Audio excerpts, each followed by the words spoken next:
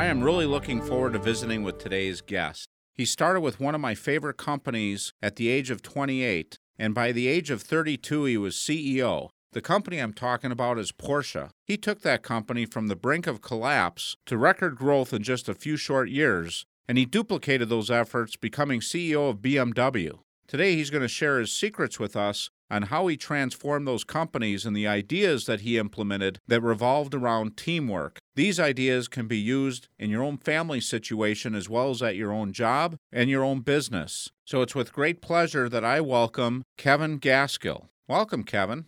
Thank you. Nice to be talking to you. Hey, it's great to have you on board. I had heard you speak at a conference. It's actually an international conference, which is attended by about 8,000 people from throughout the world. And I was very inspired by your story. I'd like to get right into it. What is the job specification of a corporate leader? What do you perceive that to be? I perceive that to be to create the culture and the atmosphere that allows everybody in the team to contribute to the growth of the business or the team or whatever the particular group is that they are concerned with. So my job as a corporate leader is to make sure we have a clarity of vision, that we understand what the plan is, where we are going, and then make it easy for people to contribute. So how does a leader do that, create that positive corporate culture and drive that business to success? I work on the basis that if you can't explain your business plan on one page, then it's too complicated. So what I do in a business is I sit with a team, and this is not just a senior team. I'll sit with a team, and we'll talk about what does success look like. When we are successful, how will it be? And we try to describe it in 360 degrees. So it's what will it look like?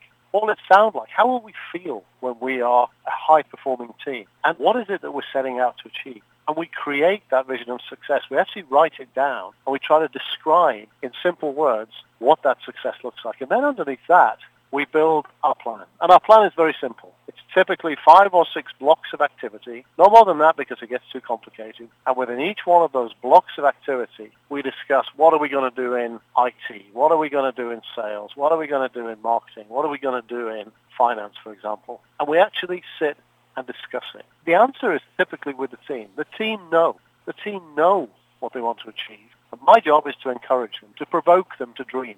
It's to say, you know what, guys, take the boundaries away. Imagine there are no boundaries. Imagine you can do anything you want to do. How far can you push this dream?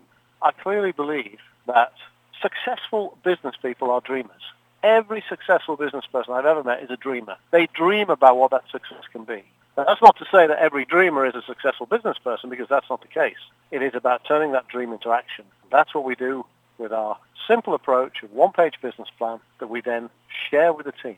I've heard a lot of talks on this topic, and my wife and I were just talking about this recently, and they're talking about the hierarchy structure. You've got a leader where it's more like dominating over the rest of the people, and you don't get those ideas to flourish upward because of this hierarchy. She was reading somewhere that was actually created, I think it was in the days of Napoleon, and it's actually a military structure of how you keep everybody in line. But we really see that with the internet and people even working from home, and things are evolving where you don't have those barriers. And that's really what you're kind of talking about, is everybody working together instead of reporting up to one person. It's allowing those ideas to flourish. Is that true? That is absolutely true. The phrase I use is to create leaders at every level. Because if I work in a car company, the guys building the cars know how to do it far better than I. So let me not try to tell them. I might be the CEO, but don't try and tell them how to do it. Really what I want to do is be asking them how to do it, to be asking them where we can improve, to invite them to make the contribution that transforms the business. I joined BMW when we had quite an interesting plan, which was to grow at single-figure percentages for the next 5 years. And actually what we did was we grew at 500% in 4 years. And that was just by engaging the people in the team. It was by saying, here's what success looks like. How can you contribute to that? What can you do differently? And I'll let you do whatever you want to do as long as it contributes to that plan. And then people get motivated because they feel that they can see where they're making a difference. That's incredible. We're going to take a short break, and when we come back, what I'd like to talk about, you shared a story of a gentleman that transformed a garden that worked with you. I'd like you to share that story when we come back. If you want more information on this program from your Real Wealth professional, just click the More Information button so they know to contact you. Welcome back as we continue to visit with Kevin Gaskill, who definitely has a positive resume taking companies like Porsche and BMW to new heights that they haven't seen by working as a leader that engages people instead of a leader that dictates to people, and you've had some great success. You had a gentleman that you knew that came to you with the vision, a garden center that had kind of got let go and was in disrepair, and he had this vision, and he came to you. Share with our listeners that story. Well, I knew Ryan when he was 15. Ryan was my gardener. He used to come and cut my grass, and we'd talk. Ryan was a very interesting guy. Obviously very, very bright, with great vision of what he wanted to achieve, but acutely dyslexic. He struggled to read and write. Now, he now describes himself as gifted with dyslexia. He believes it allows him to think in a different way. And he came to me and said, Kev, I want to create the best gardening destination in the UK. And here's what it looks like. And we would sit over a cup of tea, and we would talk it through, and he would explain his ideas and his concepts. And I said to him, Ryan, when the time is right, when you're ready, I'll back you. I'll invest in you. I'll support you to achieve that dream. And he came to me about 3 years ago. I said, I found it. I found a failed garden centre. It's a wonderful destination. It's a Victorian walled garden. It is nearby one of the principal sites for the London Olympics, and here's what we could do with it.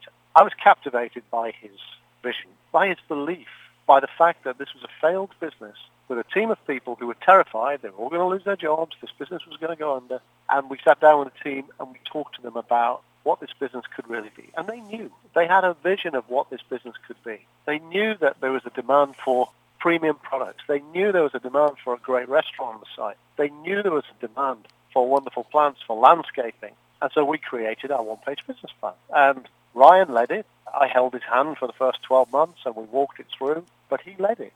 That's now 3 years old. That business has transformed. Revenues have increased by about 150%. It's just won a prize as one of the top 25 gourmet garden centres and restaurants in Britain.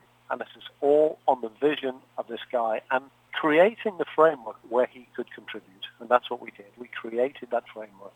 He encouraged the team. He invited the team. Look at it now. It's a beautiful place. And it's called Dorney Court Kitchen Garden, dckg.co.uk. And your listeners can go and have a look and see the wonderful photographs of what's very special about it. I personally checked that out after your talk, and it just looks beautiful. It's definitely on my list of places to go when I get a chance to visit England, that's for sure. Why don't you also share with us, I know you do speaking around the world, if some organization wanted to have you come in and speak, how would they get a hold of you? Oh, just go to my website, which is www.kevingaskell, KevinGaskell.com, and just send me an email, and I'd be delighted. Yes, I speak all over the world now. And it's great fun because what I talk about is how do you do this stuff practically. You know, I'm not a theorist. I've built businesses. I created a business which fortunately was bought for about $250 million, and we created that from an idea. It was 4 guys with an idea. It transformed the auto leasing business in the UK, and now it's a huge business. But it was about dreaming. It was about believing that this funny thing called the internet could actually transform businesses, and that's what we did. And it's been great fun. And those are the kind of ideas and lessons that I share with people. And you know what? We haven't got it always right. We have made mistakes along the way, and I share those as well. The naivety of going to big financial institutions and asking for £1 million and being laughed out of the door when we thought £1 million was a lot of money and they thought they wouldn't get out of bed for it. Well, you learn quickly, you know. So it's been a journey. I love to share these stories with people because anybody can do this stuff. Anybody can take this stuff. When I speak, I show pictures of the actual tools we've used in the business, the ideas walls that we've used to captivate everyone in the business and invite them to contribute. The simple processes of not working to a 3-year plan, but working to a 1,000-day plan. Because you know what? 1,000-day plan, count every day. Count every day and make every day count. It just transforms the rate at which people look to make change. Stop talking in years, talk in days. It accelerates the business. I say the heart rate of the business goes up. We've really seen that work well in a number of businesses. Talk a little bit about that idea wall. I implemented that after hearing your talk and thought that was excellent. So we create our one-page business plan. We've discussed it with the whole team, and we explained to the whole team what we came up with, and then we put it on the wall, and it's not secret. I'll share it with anybody. I'll share it with my suppliers, with my customers, with anybody who visits the business. You can come and look at our business plan, because you know the funny thing is, they say everybody's 5% genius. Well, my suppliers are 5% genius. My customers are 5% genius, and they have their own ideas, and then they start contributing, and the way that we capture that is we put a huge sheet of paper on the wall, and we say, you can put any idea you like on there. Just put it on this yellow sticky paper, put it on there. And then we hold our management meetings standing in front of that wall. And we invite the staff up to come and talk with us. Come and talk with the board about your idea for changing this business. And it has an enormous effect on people because you're listening to them. It's not about giving somebody $100 for an idea. It's about saying, you're going to help us to create something truly special. Come and talk to the chief exec and the board about what that means. It transforms the way that people feel about making their contribution because they see that we're taking it seriously. We move these ideas across the board, we discuss them, we prioritize them, we group them into projects, and then we invite somebody to run the project. And it's not a senior manager. It can be a junior manager, or it can be a member of staff, or it can be anybody. If they are the person with the skill set, we say, right, you run that one. You run that. Now, of course, we have project management tools behind that. Yes, we do. But we teach people to use them. So people who wouldn't normally believe that they could run with project management tools, we actually teach them. And, of course, they get motivated by that because they're growing and developing. And so what I've found in business is it becomes a virtuous circle. People get excited by it, they feel they're making a difference, and so they want to make more of a difference. Now tell us, what advice would you share for someone who may not be in a position of authority at their company? How would they try to fit this in, or is that pretty difficult to do if the leadership has the old guard mindset of dictating everything to the employees? What would you say to those employees to try to get them to change to more of a encompassing philosophy where you take advantage of everybody's talents and let them come up the food chain, so to speak? It is about recognizing that change happens in small areas. So it doesn't matter if it's a team of 2 or 3 in an office, or a team in a warehouse, or a team on a van, or a team here, there, anyway. It doesn't matter. You start working out how you can improve your particular area, and people will notice. And any manager who then fails to recognize the improvement and contribution, frankly, shouldn't be in the role of manager. One of the things that I spend a lot of time doing is walking around my businesses, talking to the teams, and encouraging them to make the changes. And you know what? Sometimes it goes wrong. Absolutely, sometimes it goes wrong. But it's not the end of the world, because what we're doing is we're always moving towards this plan. And if it goes a little bit wrong, we take a step back, we ask ourselves where it went wrong, and we move forward again. And I encourage the management team to listen to the troops, listen to the people who are doing the job. And again, it's what I started this interview by saying. It's about creating a culture where people feel that they can contribute. That's my job, create that culture. And ultimately, if management don't want to create that culture, then they don't belong in a team. And you know what? I invite people in, I invite people out. Sometimes you have to make very difficult decisions. But it is about building the business for the sake of the majority of the team and for the improvement in value for shareholders. Never lose sight of that. Yes, I let people go occasionally. I always do it nicely. We sit down and we talk about it. And I invite them to go and do something else that's more in keeping with what their particular objectives are. Because if they're not comfortable where we are, what is it you actually want to do? And can I help you to achieve that? I have friends around various industries who didn't want to work in the businesses I was in, so I helped them into another business. It doesn't need to be a conflict situation. It's about recognizing, transfer people in, transfer people out. We have a few minutes left, and what I'd like to do is take a trip down memory lane. You were named CEO of Porsche at age 32, which had to be pretty incredible. Yeah. Recently, I had a friend of mine, we have a track not too far from where my office is, and he's got a Porsche. He took me around the track. It was one of the most exhilarating things I've ever done. I'm a little bit older than 32, and I can't imagine at that age running one of the premier sports car companies, but it wasn't so premier at the time you took it over. Share with our audience what that was like at 32 and how you got in that position and what it was like running one of the most awesome sports car companies. Well, the trouble is the company had got itself into strategic difficulties. It didn't have a plan. It didn't have a product plan. I'd been in the company for 5 years, and I was kind of despairing that this great business was losing its way. I could see things were getting worse and worse, and nobody was making the tough decisions. Nobody was turning down production. Nobody was actually taking the view that we need to invest in new products. And then the CEO was fired. I was invited into the boardroom. I was, by default, I was kind of second in command in the company, only because I was getting stuff done and people were deferring to me. I wasn't officially in that position. And I thought, this is so unfair. I'm 32 years old. I've got 2 young kids. I can't afford my mortgage, and I'm going to get fired here. I've got to go home and tell my wife, sorry, love, I don't quite know what we're going to do. So I thought, well, I'm going to go down fighting. So the board asked me, and they started to give me a pretty tough time. And my response was, listen, guys, you should be embarrassed. You can see, like I can see, what's wrong with this business. And we had 3 years inventory. We had 3 years new cars built. This was a ridiculous situation. And so I got quite punchy and explained to them that I felt that this is very fixable. And I had spent a lot of time previously thinking about how we would do this. And I walked in with my financial colleague, and we walked in for what we thought was going to be a 10-minute interview. And 4 hours later, we had explained to the holding company board exactly what we would have done if we'd been given a chance to fix this business. And we were asked to step outside. And then 5 minutes later, we were invited back in, and they said, right, you're the new finance director. You, Kevin, you're the new managing director. That's the plan. Make it happen. Honestly, there's nobody more surprised than me. So we set to, and 5 years later, we'd taken a business that was losing 20% on sales and was number 31 out of 31 in terms of brand satisfaction. We couldn't get any lower, and we turned it into a business making 20% on sales and number 1 2 years in succession in brand satisfaction with the same team of people. That's what I always tell people. It wasn't about transferring in the management all-stars. It was about releasing and captivating the excitement and the energy of the people in the team and getting them focused on a single plan, and that's what we did.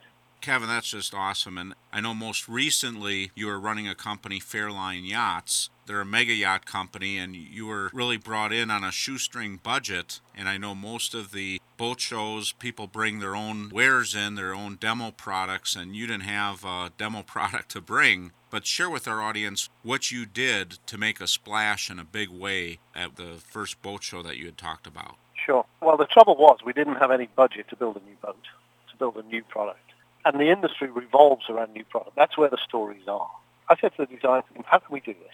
Come on, guys. And they were a bit depressed because they hadn't had the chance to design a new boat for a couple of years. And these guys are designers. That's what they do. That's how they get excited. So I said, how can we do this? What can we do? I need to show a new product. I need to show a new idea. I need to show that Fairline has a future, that we know where we're going.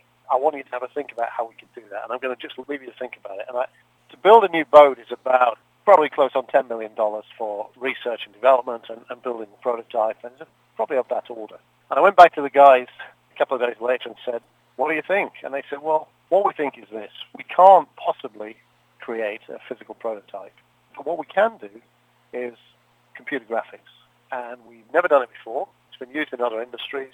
So what we can do is actually design a boat, but do it with 3D computer graphics, and then present it as if it's a real boat. So we said, okay, if it's computer graphics, that means it doesn't have to be real. And so some of the physical limitations that you have to have in a real boat go away. You know, you can make this thing fly the moon if that's what you want to design it to do. Now, we didn't want to do that, but what we did want to do was make it very green. We talked about hybrid. We talked about performance. We talked about reuse of materials.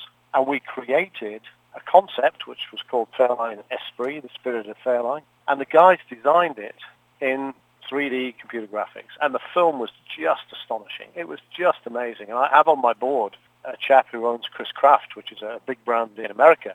And when we showed him the film, he said, wow, where did you build that boat? And I looked at him and smiled and said, that's not a real boat, Steve. That is just computer graphics. And it's got flags flying off it and all sorts of things. Very, very clever. So what we did was we said to our show stand staff, right, how do we create a different splash here? How do we do it differently? And there's always the argument that we're premium, we're prestige, we're a little bit aloof, we make it difficult for people to come and connect with us. So we said, right, take all the barriers away. Invite everybody on the stand. Let's give our staff the opportunity to talk about how they want to deal with people, and that's what we did again.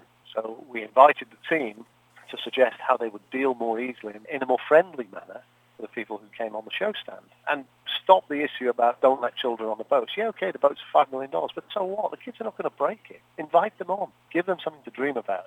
And then underneath the stand, we built a little cinema, and we showed this movie of this Esprit. And it blew the market away. It absolutely blew the market away. We were lead story in the major magazines. We outsold our competitors 2-1 at the show. And this was just about thinking differently. And it's a dare to dream thing. Give people a chance to dream and do it differently. That's what we did. And that was the result. That's just awesome. Well, I really appreciate you sharing, Kevin, and you've inspired me, and hopefully we've inspired countless others with your talk today. What's in your future right now? What's the next big challenge that you see? I know you've done a lot of things with hiking and mountain climbing and all that. What's the next challenge? Well, yeah, I've walked to the poles and I've climbed the biggest mountains in the world, and I do all of that stuff for fun, and I do it with my son, so I consider myself very lucky to do that. Next challenge is build an international speaker business, build an international training business, and help leaders understand how to really be leaders. I'm working with two guys. One is a world champion rugby player, so he's won the World Cup. He's actually played in the best teams in the world. And the other one is a guy who I have walked to the North and South Pole with. He's a Special Forces soldier, and we're calling it Extreme Leaders because we've all been in extreme situations. How do we take the lessons? And what's clear when you talk to these guys is the parallels are extraordinary. We each have to have a vision. We each have to have our plan. We each need to encourage and involve all of our teams. And then by doing that, we can create astonishing success. And so that's where I'm focusing my efforts from now on. Again, for anybody in our audience that would like to tap into that, what's the best way to reach you? Best way to reach me is www.kevingaskell, KevinGaskell.com. Send me an email. I'll be straight back to you. Well, thanks for joining us, Kevin. I look forward to having you back in the future. I really enjoyed talking to you. Thank you for your time. Thanks for joining us this week, and tune in again next week as we explore another phase of the Real Wealth process. And remember, if anything you heard in today's show you'd like to get more information about, contact your Real Wealth advisor. Also, if you feel that any of this information will be helpful to a friend or family member, just click the Forward to a Friend button.